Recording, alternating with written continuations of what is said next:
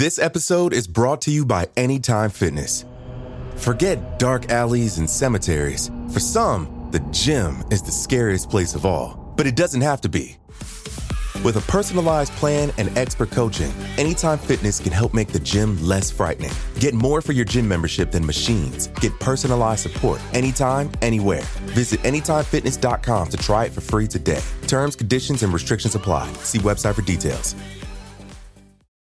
Another day is here, and you're ready for it. What to wear? Check. Breakfast, lunch, and dinner? Check. Planning for what's next and how to save for it? That's where Bank of America can help. For your financial to-dos, Bank of America has experts ready to help get you closer to your goals. Get started at one of our local financial centers or 24/7 in our mobile banking app. Find a location near you at bankofamerica.com/talktous. What would you like the power to do? Mobile banking requires downloading the app and is only available for select devices. Message and data rates may apply. Bank of America N.A., member FDIC.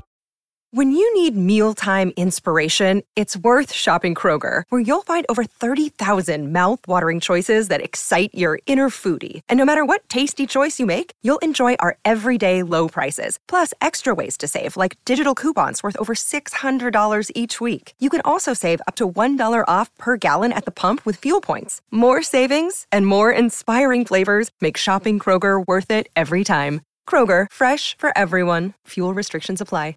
A warning, this episode features dramatizations and discussions of violence against women and sexual assault. Listener discretion is advised, especially for listeners under 13. Something to note, all myths have many versions and variations. For this episode, we've selected those we felt are the most dramatic and entertaining and supplemented them with additional research into Greek traditions. Because mythology comes from oral tradition, there's a wide variety across sources. Our myths may not always be the version you're familiar with, but we hope you'll enjoy them. As King Acrisius stepped into the dingy, cloudy room, it was clear that he was out of his comfort zone. But the great ruler did not care. He had heard whispers of a prophet able to predict the future of any man, and so, more curious than ever, King Acrisius entered the den of the oracle. Acrisius approached the aging prophet, anticipation rushing through his veins. A smile stretched across the oracle's face as he approached. Oracle, hear me. I am Acrisius, ruler of Argos. Acrisius the Mighty, son of Abbas, grandson of... Yes, dispense with the introductions. I know who you are. King Acrisius, the man who turned on his own brother. Then you know I am not to be trifled with. I warn you. Do not lie to me. I swear, I will tell only what the fates foresee. Acrisius stiffened at these words. He knew the fates could be as cruel as they were kind. He mustered the strength to speak. Oracle, will I ever father a son? No, never a son.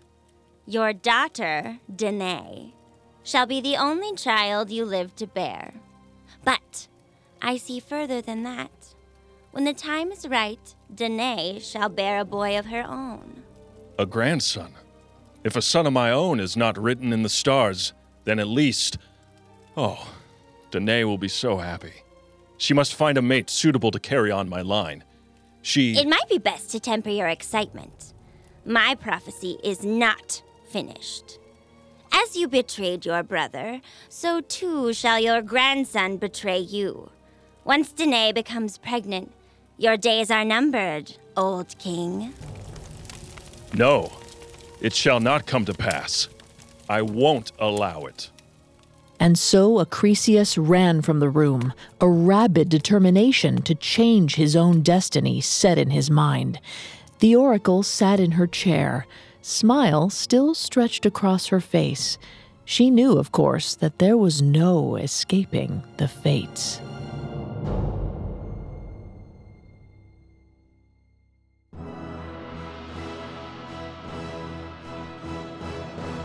Welcome to Mythology on the Parcast Network.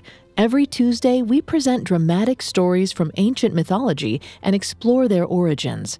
I'm your host and narrator, Vanessa Richardson. Today we're covering the origins of the great hero known as Perseus. Perseus is best known for a lengthy adventure which included the slaying of the deadly Gorgon Medusa. At Parcast, we're grateful for you, our listeners. You allow us to do what we love. Let us know how we're doing. Reach out on Facebook and Instagram at Parcast and Twitter at Parcast Network. And if you enjoy today's episode, the best way to help us is to leave a 5-star review wherever you're listening. It really does help. We also now have merchandise. Head to parcast.com/merch for more information. The story of Perseus is among the oldest of the Greek myths, dating back to at least the 7th century BCE. According to the Ancient History Encyclopedia, the first known literary appearance of Perseus is through the writings of Hesiod, a contemporary of Homer who lived around 700 BCE. Perseus's tale was one of strength and perseverance, as well as heroic actions set to inspire the ancient Greeks who heard it. Though Perseus would one day become a warrior of legend, slaying monsters and rescuing princesses, his story began as a looming threat to his own family. Once Acrisius returned home from his visit with the oracle, he took every precaution to prevent his destiny from playing out. His daughter Danae, once the object of his affection, was locked away in a special bronze tower.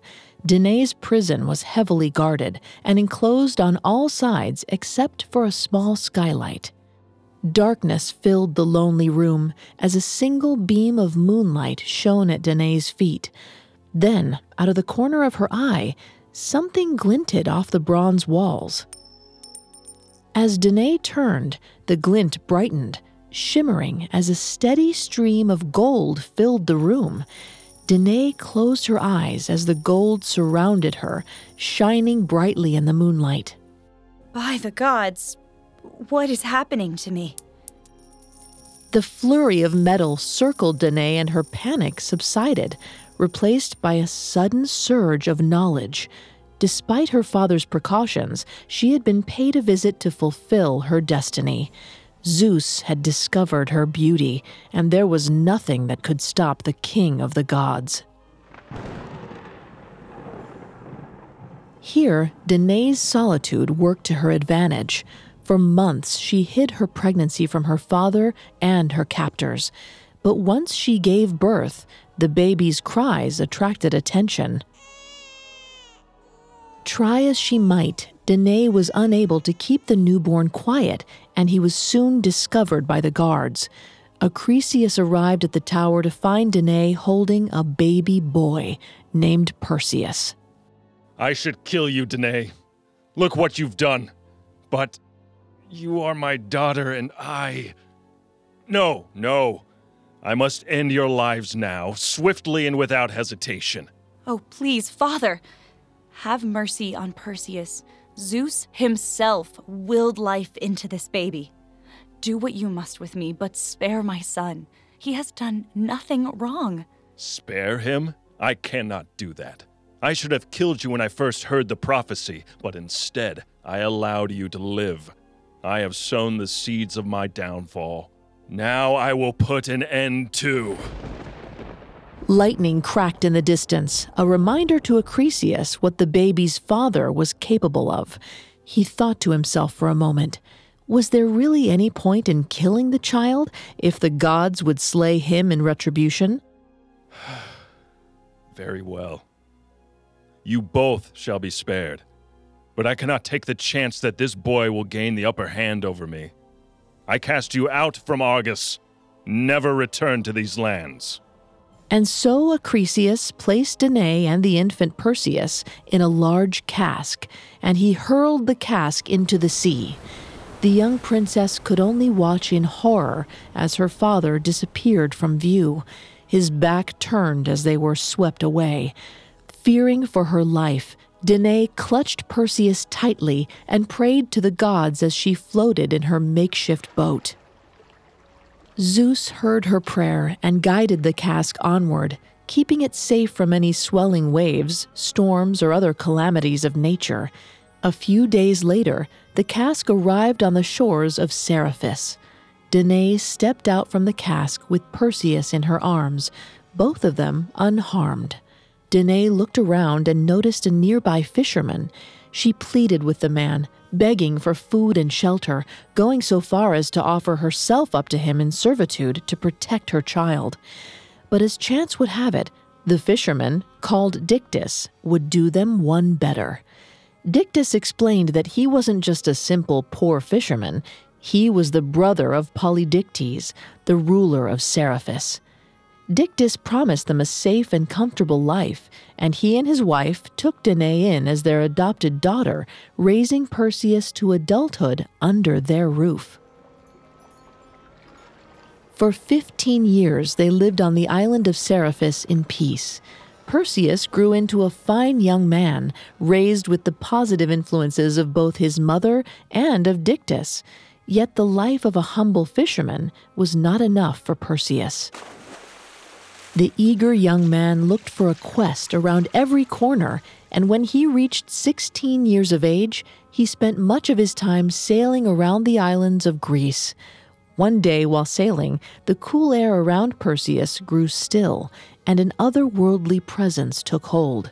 Suddenly there was an eerie air of peace that fell over the land, and for the second time, a god took the reins of Perseus's life. A majestic goddess stepped out from the mist before Perseus, standing on the water in front of his boat. Hello, child. Athena, I have prayed at your temple before, but I never thought myself devout enough to make your acquaintance. Your blood makes up for your lack of piety. Your father, well, our father, has sent me to guide you on a quest. The mighty Zeus has a quest for me? I'll leave at once. Patience. A great distance from here is the island of Cisthene, home of the Gorgons. There you will find a girl, Medusa, the only mortal Gorgon whose gaze can turn a man to stone. Someday, you will slay her. It is a fate we cannot change. But for now, you must return home and train. As you wish, goddess. I'll make our father proud. With a terse nod, Athena vanished. Heeding Athena's words, Perseus turned his boat around and headed home. When Perseus returned to Dictys's dwelling, Danae was nowhere to be found. Dictys sadly informed him that while Perseus was away at sea, Dictys's brother, Polydictes, king of Seriphus, had taken the opportunity to enslave Danae and make her his personal servant. Unlike Dictys, Polydictes was a cruel man, prone to taking what he wanted no matter the means or the cost. Perseus was furious. His mother, who had sacrificed everything for him, would not be the king's slave. Despite Dictys's cries that killing the king was a mistake, Perseus went directly to Polydictes' court with every intent to end his life. Give me one reason, Polydictes. One reason why I shouldn't smash your skull to dust. You wouldn't dare to lay a hand on... Oh, but I would, and I shall. Perseus, please. I can't face exile a second time. He's made you a slave. You're a guest in this city, an adopted daughter to his own brother, and he enslaved you. Perseus, forgive him. I'm safe now. Let us end this without violence. Because of his mother's compassion, Perseus relented and spared Polydictes. But the message was sent, and out of pure fear, Polydictes released Danae and dared not pursue her while Perseus was on the island. However, Polydictes soon came up with a plan to get rid of Perseus once and for all. Perseus sets off on his quest after this. This episode is brought to you by Anytime Fitness. Forget dark alleys and cemeteries. For some, the gym is the scariest place of all, but it doesn't have to be. With a personalized plan and expert coaching, Anytime Fitness can help make the gym less frightening. Get more for your gym membership than machines. Get personalized support anytime, anywhere. Visit AnytimeFitness.com to try it for free today. Terms, conditions, and restrictions apply. See website for details. Now back to the story. Perseus had crossed King Polydictes, and the king would not forget it. Fuming, Polydictes spent many nights plotting his destruction. If Perseus were gone, he theorized, Danae could be his once again. And so Polydictes threw a party. To Perseus's surprise, he received an invitation to the king's party. All the king's closest friends attended his soiree, as did the most influential people in Seriphus. While the invitation was unexpected, Perseus hoped it meant that Polydictes had decided to mend the rift between them. Perseus arrived at the king's hall, ready to rebuild their relationship. However, when he arrived, he found that every other guest had come with a gift as a tribute to the king. Perseus, of course, had no gift. When Polydictes saw this, he balked at Perseus.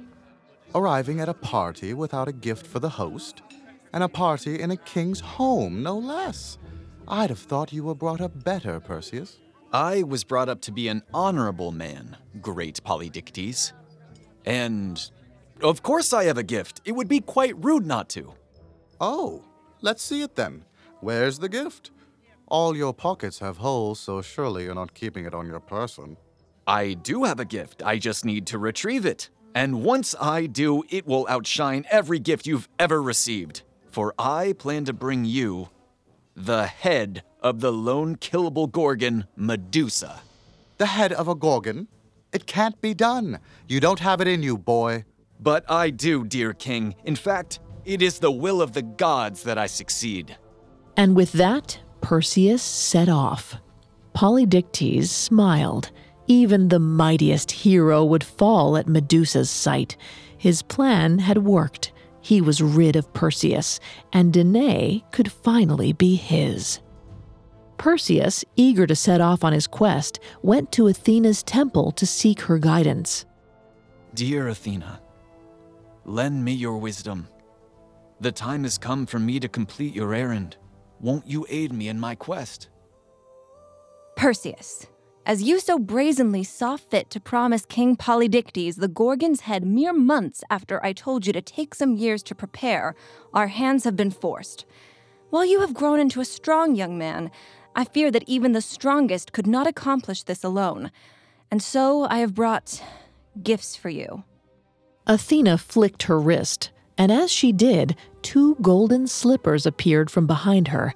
They hovered in front of Perseus, tiny wings fluttering in the wind to keep them afloat. Perseus could hardly believe his eyes. Behold the golden sandals of the messenger god Hermes, equipped with wings that will allow you to travel at speeds known only to the gods. Take also Hermes' sword, which once claimed the life of Argus, the many-eyed monster. Let the accuracy of the Argus Slayer lead you to a swift victory. Finally, take my shield, young Perseus. Together with the sword, it shall protect you from peril. If you lay eyes on the Gorgon, you'll turn to stone. But with this shield, you will be able to see her reflection. Use my shield as a mirror, and allow Hermes' sword to guide your hand from there. I shall burst into Medusa's lair, and she shall know it was I, Perseus, who took her life, and then I shall carry her head home as a trophy to my king. Perhaps it would be wise to take a more stealthy approach. Before you head to the island of the Gorgons, you must seek out the 3 gray women. The sandals here know the way. They will arm you further and show you the path to Medusa. Do not look at her, Perseus. Do not fail. And make it a clean kill. And with that, Athena vanished. Perseus looked at the sword in his hand and the shield strapped to his back and began his journey. With each step he took, he rose higher into the air until the golden sandals sent him aloft, and he realized the magic sandals were moving his feet for him. Perseus soared across the globe for miles and miles, until finally he began his descent upon the home of the Gray Women. The Gray Women resided on a large chunk of driftwood floating on the frozen sea. They shared between them one eye and one tooth, and passed the objects around as they spoke. Perseus found them peculiar, but he was prepared to face much worse than some eyeless, toothless old women. The Gray Women, though odd, were helpful, as Athena had asked them to be. They gave him 2 more pieces to add to his arsenal, a magical wallet and the mystical helmet of Hades. The wallet, they explained, was able to contain anything, no matter the size. As for the helmet, it would render the wearer invisible. The Gray Women also offered a piece of advice, not about Medusa, but about her Gorgon sisters that lived on the island. Although Medusa herself was mortal, her sisters could not be killed, not even with the sword of a god, so he would do well to avoid them. And so Perseus resolved to employ the stealthy route. He would sneak up on Medusa and kill her before she even knew he was there. The Gray Women directed Perseus to a mountain, where he was to find Atlas, a giant who could point the way to the Gorgons' home. Perseus approached the hilltop, looking around for Atlas all over the mountain. Suddenly, the ground began to shake, and in that moment, Perseus realized Atlas was the mountain, his gigantic arms outstretched upward, holding up the entirety of the heavens, his form hunched by the weight. The giant's head slowly turned to stare at Perseus. Who dares disturb my restless watch? It is I, Perseus of Seriphus. The Gray Women have sent me so that you may point me toward the home of the Gorgons. Foolish young man. To seek the Gorgons is to seek death itself. You shall never make it to your destination. Oh, but you're wrong, giant. I am here at the request of the gods. If you'll only point me in the right direction, you'll see I shall return with the monster's head in just a few days' time. At the request of the gods, you say? Very well, young warrior. I shall aid you on one condition. I have held the heavens above the earth for eons, but I grow tired. Should you return, I request that you show me Medusa's head. Her head? But giant, surely you know what it means to look at the face of a Gorgon. Should you look at Medusa even with her head severed, you'll... I know exactly what it shall do to me. Perseus pitied the giant and nodded his head in agreement. Atlas grunted, a begrudging sign of acceptance, and then with one massive arm pointed toward the Gorgon's home. In a flash, Perseus was off. A few days later, Perseus arrived on the island of Sisthene. Though he had been traveling for some time, adrenaline pounded through his veins. This was it. Finally, by the intervention of the gods, he had found the adventure he'd always longed for. Today, he would slay the Gorgon, Medusa. Perseus donned the helmet of Hades, becoming invisible, and then landed softly on the shores. He heard sounds coming from across the beach and immediately turned his back, taking out his shield to reflect the moonlight. There, just a few yards away from him, slept 3 hulking Gorgons, snakes sprouting from their heads and hissing in their sleep. Perseus angled his shield, using it as a mirror, and recognized Medusa instantly. Out of the 3, she looked the most human. Though her head was covered in snakes, her skin was soft and untouched, a certain beauty encapsulated behind her rocky exterior. Perseus took pause for a moment, yet one of her snakes, though it could not see Perseus, sensed he was there. The snake hissed at the air as the first rays of sunlight peeked over the horizon. Perseus froze. Though Medusa still slumbered on the ground below, the snakes on her head began to awaken. They hissed, tongues flicking at the air. Perseus's heart pounded. He gripped the handle of the Argus Slayer, slowly and silently. The hissing grew louder, and to Perseus's horror, Medusa stirred and her eyes fluttered open. She righted herself, her towering figure looming over Perseus. He stared up at her through the shield, calculating his next move. Then she spoke, her voice sweet at its core, but tinged with a gravelly hiss. Hello? Is someone there? Sisters, I fear that there is someone.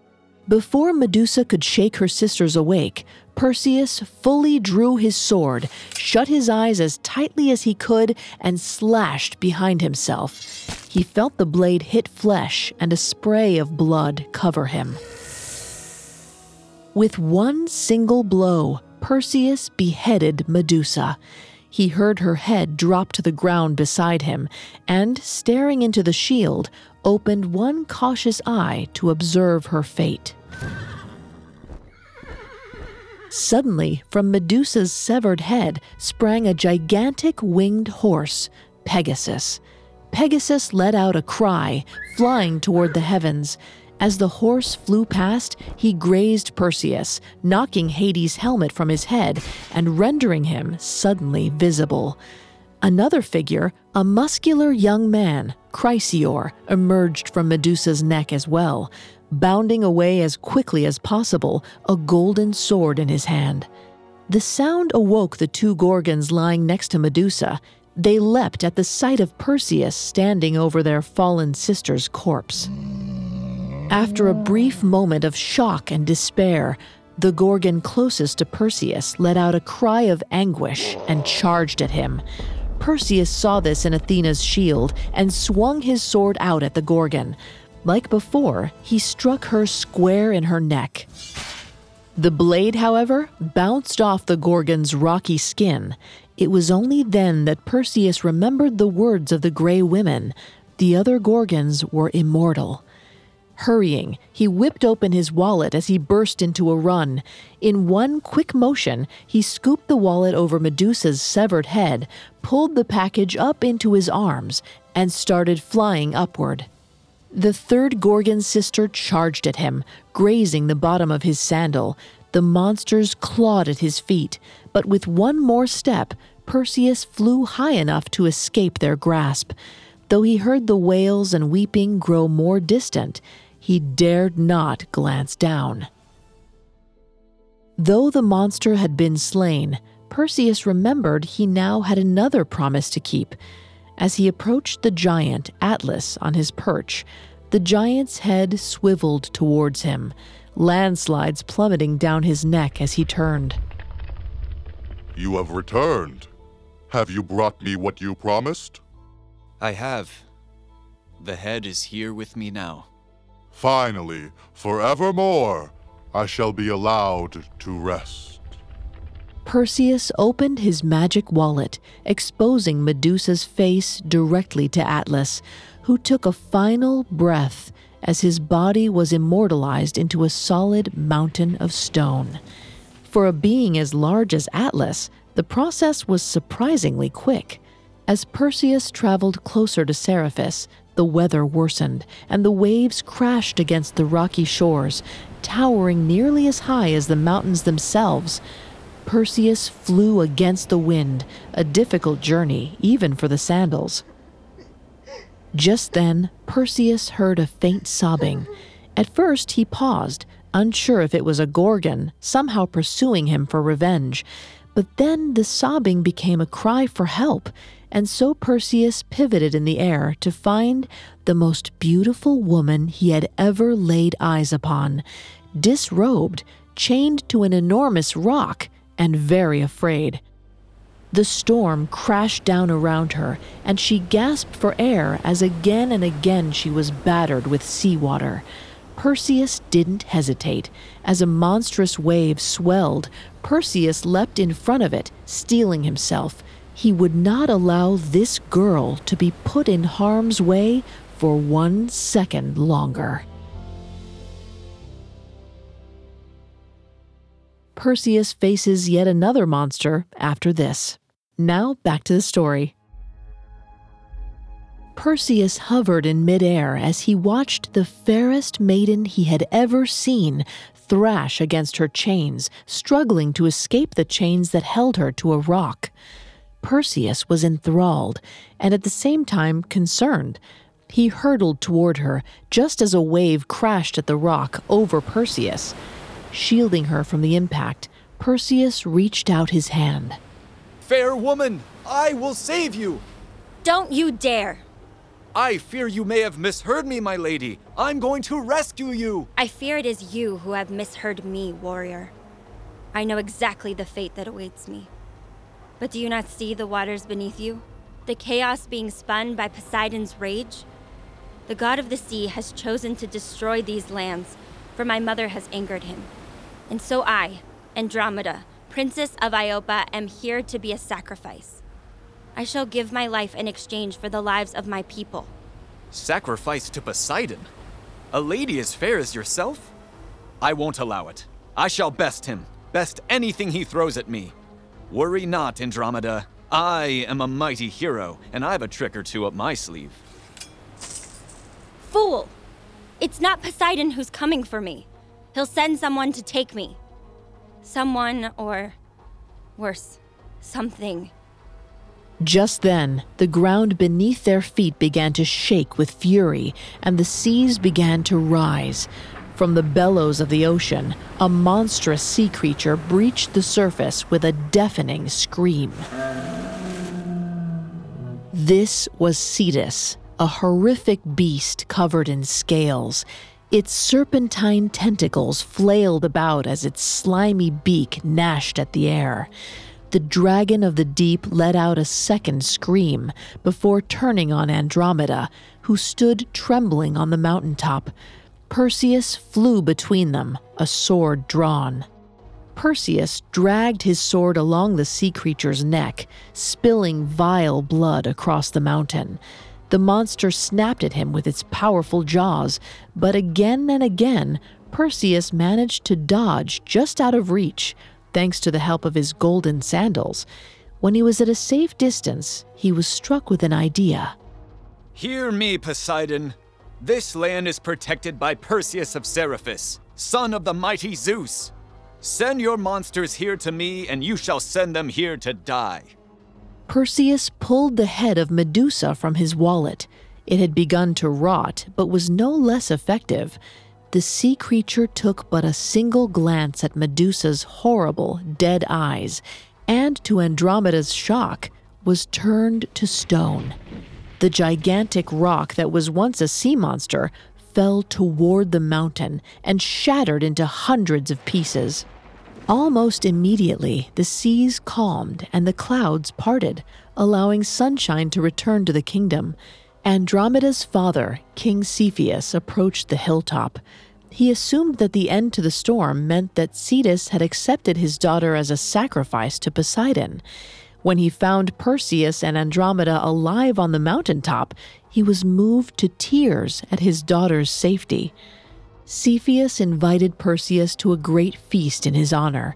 In fact, Cepheus was so excited that he suggested it be a wedding feast, and that Perseus and Andromeda should officially bind their connection in marriage. Perseus and Andromeda were thrilled, and their union occurred the very next day. The celebration of Andromeda and Perseus's union lasted a full week, and on the final night of the festivities, Perseus drifted off to sleep only to once again be greeted by Athena. Athena, you have returned. I've done it. I have the head of the Gorgon Medusa. I, Perseus, I know of your success. But I've come to remind you, hero, that there is still business to attend to. Or have you forgotten your own mother? Pain crept across Perseus's face. The whirlwind of a hero's journey had made his memory of her fade. He was ashamed, but at once he knew what he had to do. Perseus awoke with a start, and although Medusa's head and the wallet remained, Athena's shield, the sword, and the sandals had disappeared. At once, Perseus began construction of an enormous ship to take them to Seriphus. When the boat was completed, Perseus and Andromeda boarded, reminding the people of Iopa to praise Zeus and worship the wisdom of Athena as they set sail.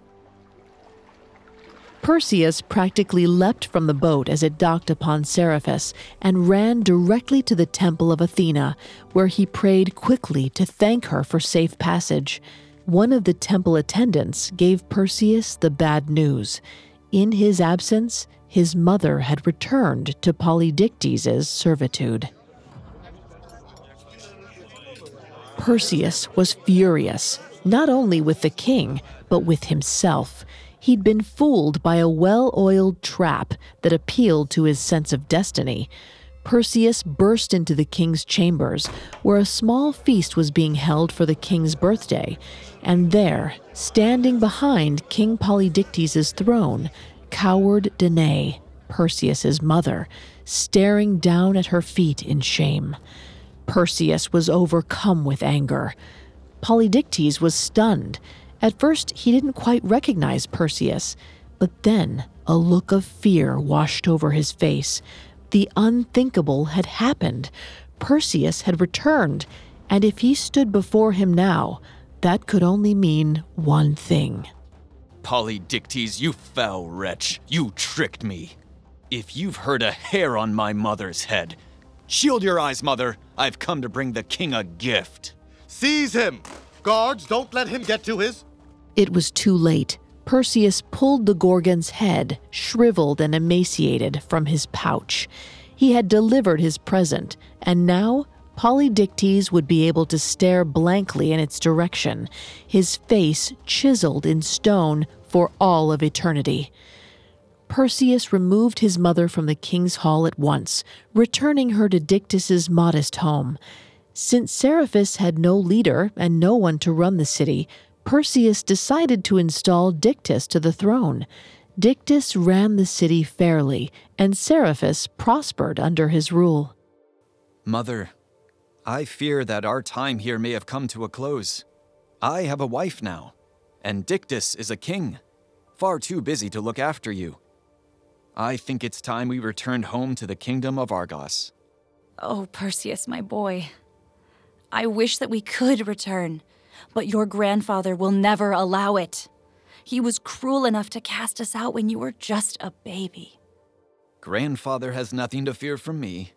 I believe everything that happened to me, to us, has made us stronger. I wish for nothing but peace between myself and King Acrisius. And so Perseus, his mother Danae, and his wife Andromeda traveled to the land of Argos, Perseus's birthplace. They sent a scout ahead to announce their arrival, with hopes to extend an olive branch to Acrisius. But when they reached Argos, they found that Acrisius was long gone, as he had heard the news of Perseus's imminent arrival. Perseus was heartbroken.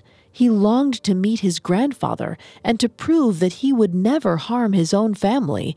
He confided in Andromeda as he made up his mind. Andromeda, my dear wife, I must leave for now. I must find my grandfather. I know I can convince him to accept me. I trust you, dear husband. Go and find your grandfather. I know in time he will trust you too. With Andromeda's blessing, Perseus set off once again. Soon he arrived in the town of Larissa, where he had discovered his grandfather had been staying. The night he arrived, a feast was being thrown in Acrisius' honor, including games and sport of all kind. An idea struck Perseus. It was unlikely Acrisius would agree to speak to him face to face, so perhaps he could trick his grandfather into respecting him. Perseus decided to enter the discus competition the next day, a game he knew Acrisius would be attending. Perseus picked up the discus, hefting it in his hand. Perseus let the discus fly, but at that exact moment, a powerful gust of wind swept through the stadium, and the discus sailed off course. Perseus's smile vanished from his face when he realized where the discus had landed, square in the middle of King Acrisius's forehead. Perseus ran to his grandfather, but it was too late.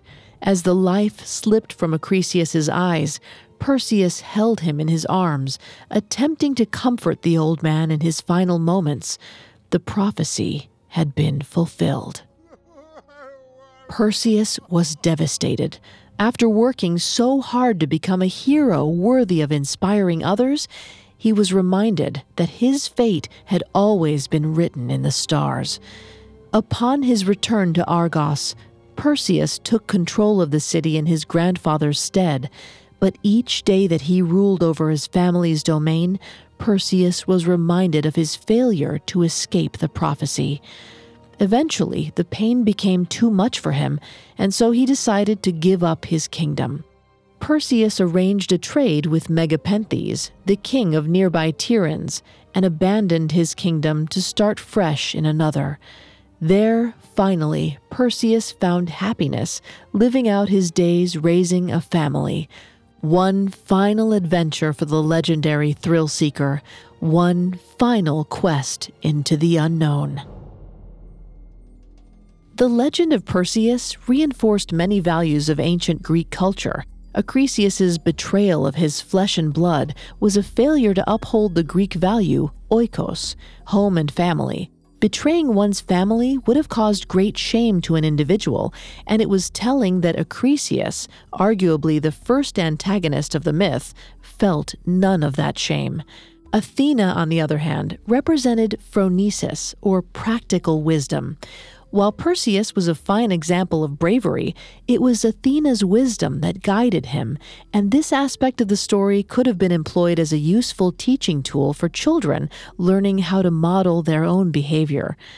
Finally, foolhardy though he might have been, Perseus's actions to save Andromeda represented another value, charis, or kindness. Perseus refused to allow the sacrifice of someone who had done nothing wrong, his sense of dikaios, or justice, prevailing over the logical odds. Sometimes, the myth tells us, it is more important to do what you know is right than what is easy, regardless of the reward. Though Perseus was unable to escape his destiny, the Olympians praised him for his actions. When he died, Perseus was given a spot in the stars. Now Perseus feasts with the gods by day, and by night he shines brightly upon the world of the living, guiding us all, showing us the way.